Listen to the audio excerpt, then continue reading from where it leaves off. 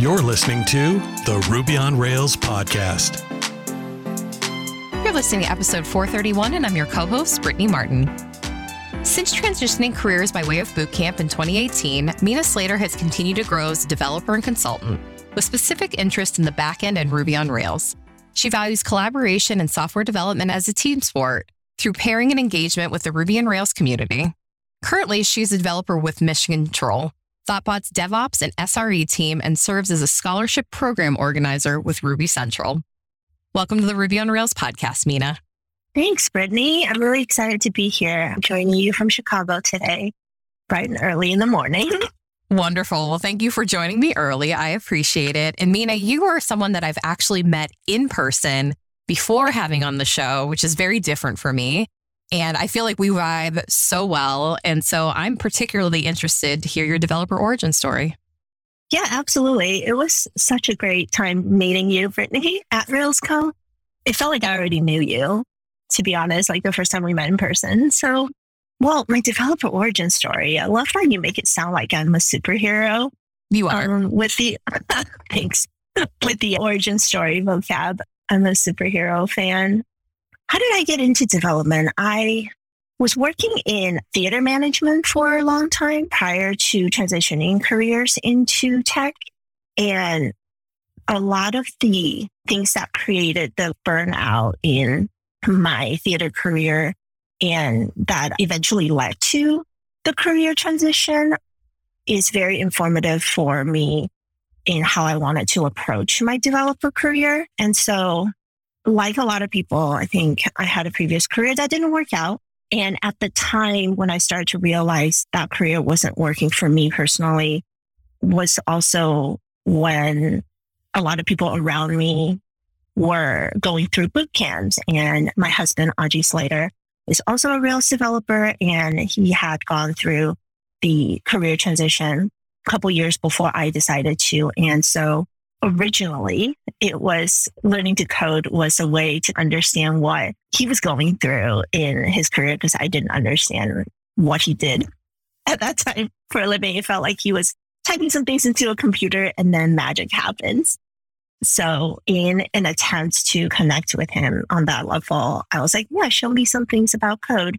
And then realizing that it's just like solving logic puzzles and solving problems, which are both things I like to do and in a way good at. So, seeked out a boot camp, went for an apprenticeship. I was really lucky to get connected with companies that jive with my personal values, and the rest is history, as they say. So I have so many follow-up questions to that. First of all, was there any question whether or not Aji was going to direct you to the Ruby on Rails community? Definitely the first, starting with him teaching me the basics, started me in Rails because that's what he was working in. Naturally, it was what he was using to kind of giving me introduction to coding. That gave me sort of the basics in Rails and Ruby that then eventually kind of led to my love for the language and framework and discovering the community and whatnot. And it's such a great community. So I don't ever want to leave. But in the same process, we also learned, I think, a lot about ourselves and our relationship, in that it's hard for people who are in a close, intimate relationship like that to kind of teach each other things. So that part of it led me to then eventually seek out a boot camp rather than self-study with his guidance. You know, I'm also in a relationship with a software developer, and there are times where I get stuck on like a command line thing. Now, Mike writes PHP for a living. He's always joked that he's going to join the Ruby community, and I fight him. And I really should welcome into the Ruby community. It's probably one of my worst traits. But it's funny because I also get a little defensive because there's a certain point where I love to get his help around something on the command line. But, I still really want to learn something on my own, and I want it to be my own. I want it to be my own journey. So it's nice having the support, but it's good to have the separation. Yeah. And I think the funny thing about that is when I was brand new to it, we had some difficulty with the teacher-student kind of dynamic we met at work originally when we were both in the arts. And now we are on our second tech company. We came from the same consultancy into ThoughtBot. Now we both are developers at ThoughtBot, albeit on different teams. And now that I'm a little bit, I think, more knowledgeable, it's actually a great working relationship because we help each other with problems in code that we're seeing or team dynamic. So it's really nice to speak that same language, you know? That's so fantastic. So Mina, this speaks to my heart, but I want to hear your thoughts on this. Why do you deviate towards the back end as opposed to the front end? I think when I kind of like doing some kind of introspective and I think about myself, I really love the instant gratification of like seeing whether some changes I made had the effect that I intended. So on the surface, I feel like you hear that and you're like, oh yeah, Mina, like the front end's the place for you. But I have struggled. As a consultant, the idea is that you are, for the most part, at least comfortable enough in the full stack, just because you don't always know what type of project you are going to be staffed on and what problems you might look to solve. This is a theory that actually Audrey and I have come up with in some of our conversations together. So this is the first time we're talking about it, maybe like in public. So it might sound a little out there. I don't know if you have seen, but I saw on Twitter a while ago, somebody had posted a series of Apple drawings ranging from like very abstract all the way to like a very realistic apple at the end of that scale. And the question that was posted along with this image was, when you are thinking of an apple in your mind, the image that's in your head, where on the scale does it fall? And that was the moment I realized that other people, not me, can see images in their mind. When you think about it, Brittany, how realistic is that apple in your head? Yeah, that's a good question. I feel like it's fairly realistic. I'm definitely more of a forest than a trees type person, though. Mm-hmm. Anytime I've taken those personality tests, I think for me, the back end, it's just very factual. I think that there is an art and a craft to writing back end code. But the thing that I've always struggled with the front end is it's such an opinion. You could design a beautiful web page and someone could find it to be absolute trash. And so for me, you know, like if I run your credit card and I charge you the correct amount with tax and shipping and it's correct, I feel really good about myself. Yeah. So that's the moment I realized that like I am not a visual thinker. I'm more like you said, a factual and ideas thinker. So I think that the back end jives with that way of thinking a lot more logically versus the sort of like visual aspect that's potentially needed for front end development. So that's our current theory. So that is a work in progress, but I think originally my struggle was with CSS.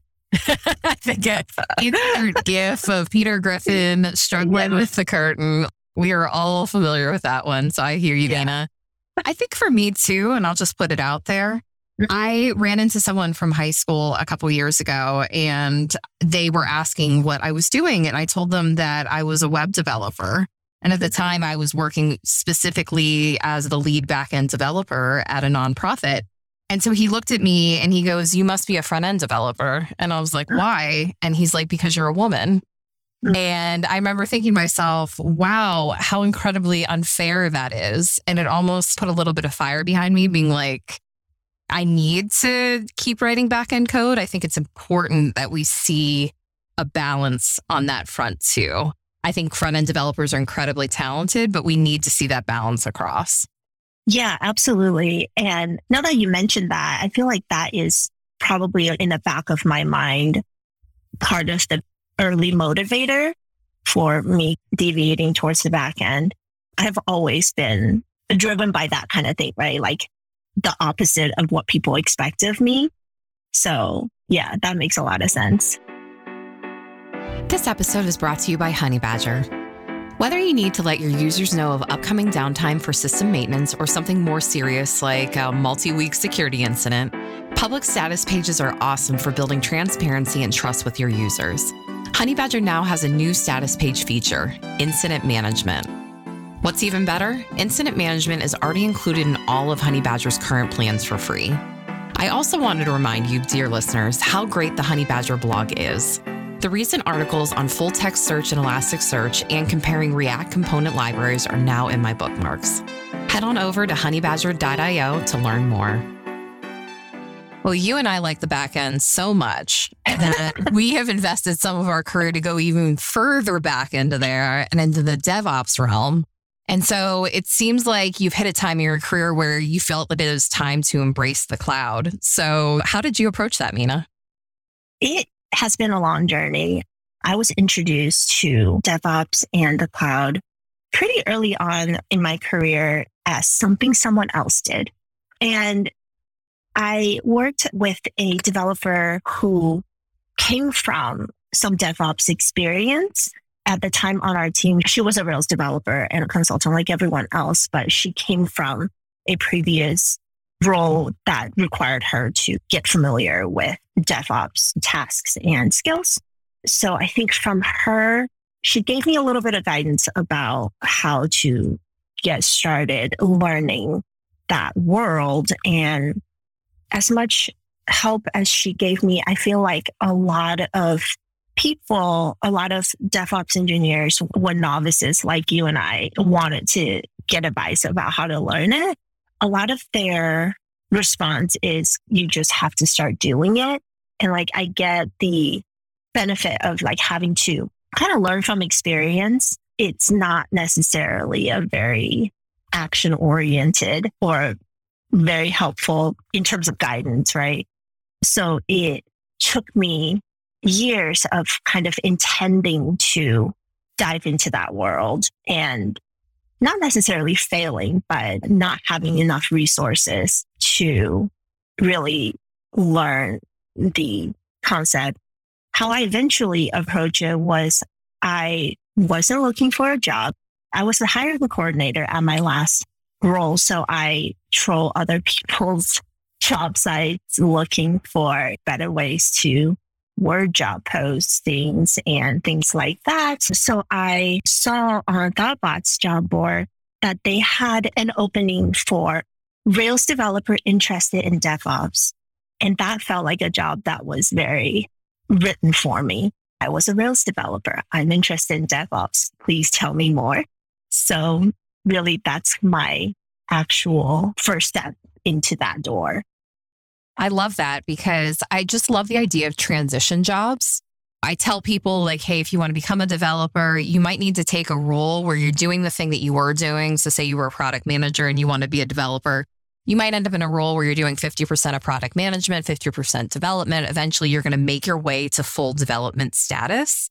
And it could be finance, sales, marketing, anything. And so I love the idea that they put a job description out there where it's something that you already know that you're going to bring value to that job, but it's also going to give you that opportunity very early on to learn something that you're interested in. So smart. Yeah, that's exactly it too.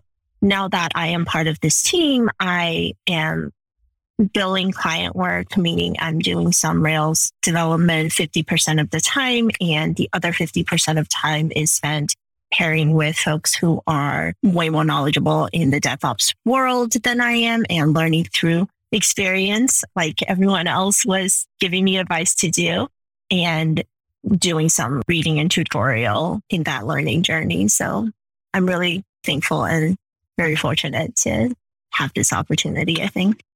So I'm curious, Mina, DevOps, does it equate to Amazon Web Services, or are you doing other things as well? Are you doing things on Heroku, Render, Azure, Google Cloud, or is it pretty focused to AWS?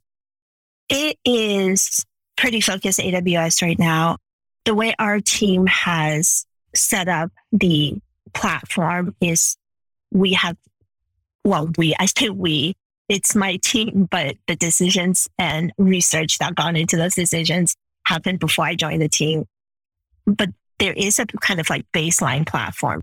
If a client brings us a product and say we want to put it on the cloud, we have a full platform that is going to help them do that. But that is not to say if a client brings us a project that's already in the cloud and it's not on AWS, say it's like on Azure or wherever, that doesn't mean we're not going to work with that. And I think there's a big migration right now. I say big, I feel like put that in quotes, maybe migration right now of kind of migrating to full cloud versus going through platforms like Heroku. But yes, it's pretty focused in terms of this is our recommended platform. And these are the skills that you, me, learning should focus on. So we mentioned at the top of the show that you are working with Mission Control. By the way, I love how Thoughtbot named all the departments. I think it's so fun. I think we should be like that in all of our lives. But joy to my heart. I bet it does. But you're part of DevOps and the SRE team. And I feel like we throw around the word SRE a lot. So I'd love it, Mina, if you could define that for us. SRE, I don't know if everyone knows, stands for Site Reliability Engineering. It is a term that was coined by Google, but that has been adopted pretty widely. And what I know about it now and kind of what is the very accessible and basic definition of it is using metrics that can be shown on graphs or charts to drive development, technical, and decisions. So using things like uptime or response time to determine whether there are technical debts to pay down or if there's decisions that... Have you ever heard of the yearly theme? I feel like that is a little bit of what SRE brings to the table.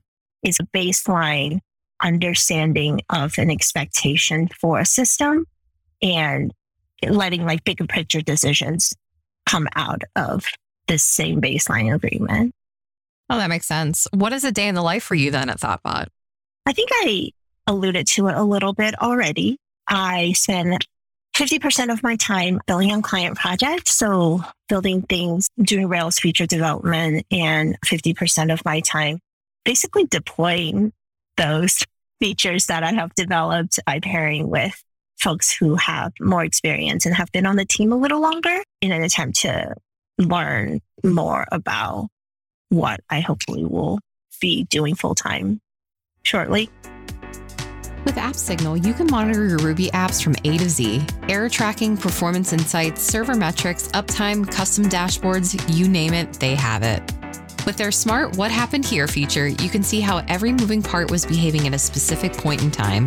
Stop digging around and let AppSignal connect the dots for you.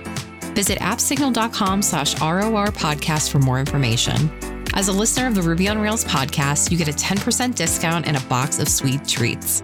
That's appsignal.com/ROR podcast. So when I've worked with people at Thoughtbot before, they've been assigned specifically to one project. I'm curious, within Mission Control, are you assigned to multiple projects at once? How does that work get divided up?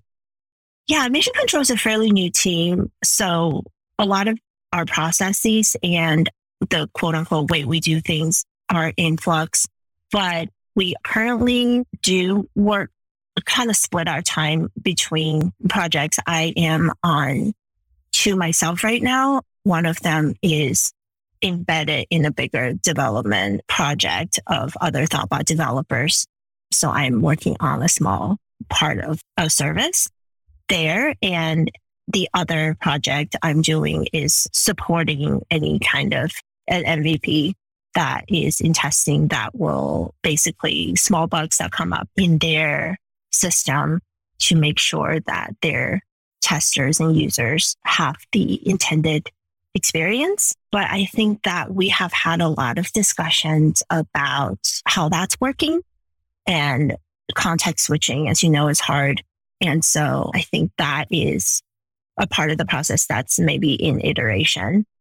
Well, that lends perfectly well. So, Mina, you did not realize that you were entering into a debate once you logged into this podcast recording. But I think the listeners have gotten the gist that you love consulting. So product versus consulting, I've done both, and I want your hot takes. Why do you love consulting? Okay, I will preface this by saying I have never done product development. So I don't want to offend any product developers out there. Just me. No, I'm kidding. Fair enough. That's okay. I'm okay with that. I love consulting because not that the problems that we face are any harder than product development, but they are different. They're different problems. When I was originally when I was baby Mina, fresh out of college, looking at careers, I landed in theater, like I mentioned, worked in theater for a long time. And part of that decision I remember very vividly was the opportunity to change up what I'm doing every 3 to 4 months, because that's just how long a production lasts. And I think what about consulting that appealed to me was the same way that going into theater spoke to me, in that I'm bringing the same or similar sets of skill from production to production, from project to project, but the breadth of problems that I face from project to project are, in my head, more interesting. I worked as a theater professional. I worked freelance, so project to project. I have also worked for one company for 2 years. And I think that maybe is, for somebody who has never done product development, what I imagine that experience to be like. In the 2 years I was with this company working on their entertainment productions, I got to a place where everything was predictable and I wasn't necessarily being challenged with the unknown. And I think there is something so appealing about ambiguity and the unknown that speaks to me. I love that. No, that makes sense. I've been a consultant before. I did it for a year. And I find the hardest thing to do is be a consultant and talk to a product team who's very nuanced on their product and probably too much so. And so you as a consultant need to convince them to listen to you, that you have experience, you've touched other applications, you know what works. And so having to be almost an influencer, as much as I love that word, within an application can be really hard, but it can be really gratifying. So I think I could see the positives of being a consultant. I'm someone who likes to stay with a code base for a while. And I imagine when you leave a code base, it's a little bit sad and you almost start trusting your baby with someone who says they're going to follow the good habits. Yeah. They're going to follow that direction. You kind of have to have faith that that's going to happen. Is that true? That is true. But also, I like to think that the influence from the start to finish of an engagement with a project or a client has made a difference. I don't often check back on any kind of project that I have staffed on and left, but it does require some kind of belief in human nature, or maybe confidence in my skills in kind of leaving a little bit of myself behind, and hopefully folks carry that forward. I'm just going to pitch you the idea that there should be a reunion show once a year where you get to talk to your clients and see how they're doing. Yeah. Well, funny you said influence too, because I think one of my colleagues from a previous company had given a lightning talk equating consulting, like software consulting, to Queer Eye. She gave it early on when I first joined the company, when I first joined tech, really. And that was the moment that got me to kind of understand consulting, and what we try to do as a consultant is we're not coming in to flip the table and start from scratch, but rather we're coming in, we're listening to our clients and their concerns and also how they like to work, and adapting ourselves to both what they do and bring in a bit of that sort of solution that they're looking for. So as we mentioned, you are the scholarship program organizer with Ruby Central. And so I'd love your thoughts on the future of the Ruby on Rails communities, especially from that standpoint. Yeah, this last RailsConf in May was the first time I have worked with the scholarship committee, and it was such a lovely experience. I have always loved talking to both people who are thinking about learning to code, looking for a bootcamp, people who have just graduated from a boot camp and learning or looking for their first role and wanting to hear about your experience. That's what they always ask. It's like, what was your experience like looking for a job? So I think working with the scholarship committee has given me access to the diversity of experience and backgrounds people have coming into the Rails community. And it was really eye-opening and a very gratifying experience being able to help them, I think, connect them with their mentors for the conference and seeing that a lot of them carried that mentorship past the end of the conference and into their everyday life. I think the future of the Ruby and Ruby on Rails communities is strong. There are a lot of excited people just now learning Ruby and Rails. And I am very honored to have been a part of the journey for our scholars in their next steps. I agree. It's so awesome. And Mina, you happen to be one of my favorite speakers. So I have to ask, now that the RubyConf CFP is open, which, by the way, listeners, we have RubyConf in Houston and then RubyConf Mini in Providence. Are you planning on applying? That's always the plan. The CFPs, I think, just opened maybe a couple of days ago. So I haven't gotten around to workshopping some of my ideas into proposals yet, but the plan is to apply to speak at RubyConf Mini in Providence, Rhode Island. And thank you for saying that, by the way, that I'm one of your favorite speakers, because public speaking doesn't come easily to me. And if any of your listeners feel that speaking at a conference is daunting, I would love to connect with them and talk to them about my experience, because it is still daunting to me after several years. Absolutely. I feel exactly the same way. And that lends well to our final question. How can listeners follow you, Mina? Yeah, I am on Twitter at MinaR52A. So that's MINAR528. And that's Twitter. Mina, thank you so much for coming onto the show today. Like I said, it was such a joy to meet you in person and was excited to, just hear your entire journey. I have a feeling that we're going to be seeing you speak at RubyConf, fingers crossed, but really thank you so much for coming here and just really stressing the fact that learning the cloud can be quite humbling, but it's important to do. It's very humbling. It's every day of my life. And thank you so much, Brittany, for having me on. This was really fun and such an honor. You've been listening to the Ruby on Rails podcast. Follow us on Apple Podcasts, Google Play, or wherever fine podcasts are downloaded to stay in the loop on Ruby on Rails and open source software. While you're at it, please leave us a review. And thank you for listening.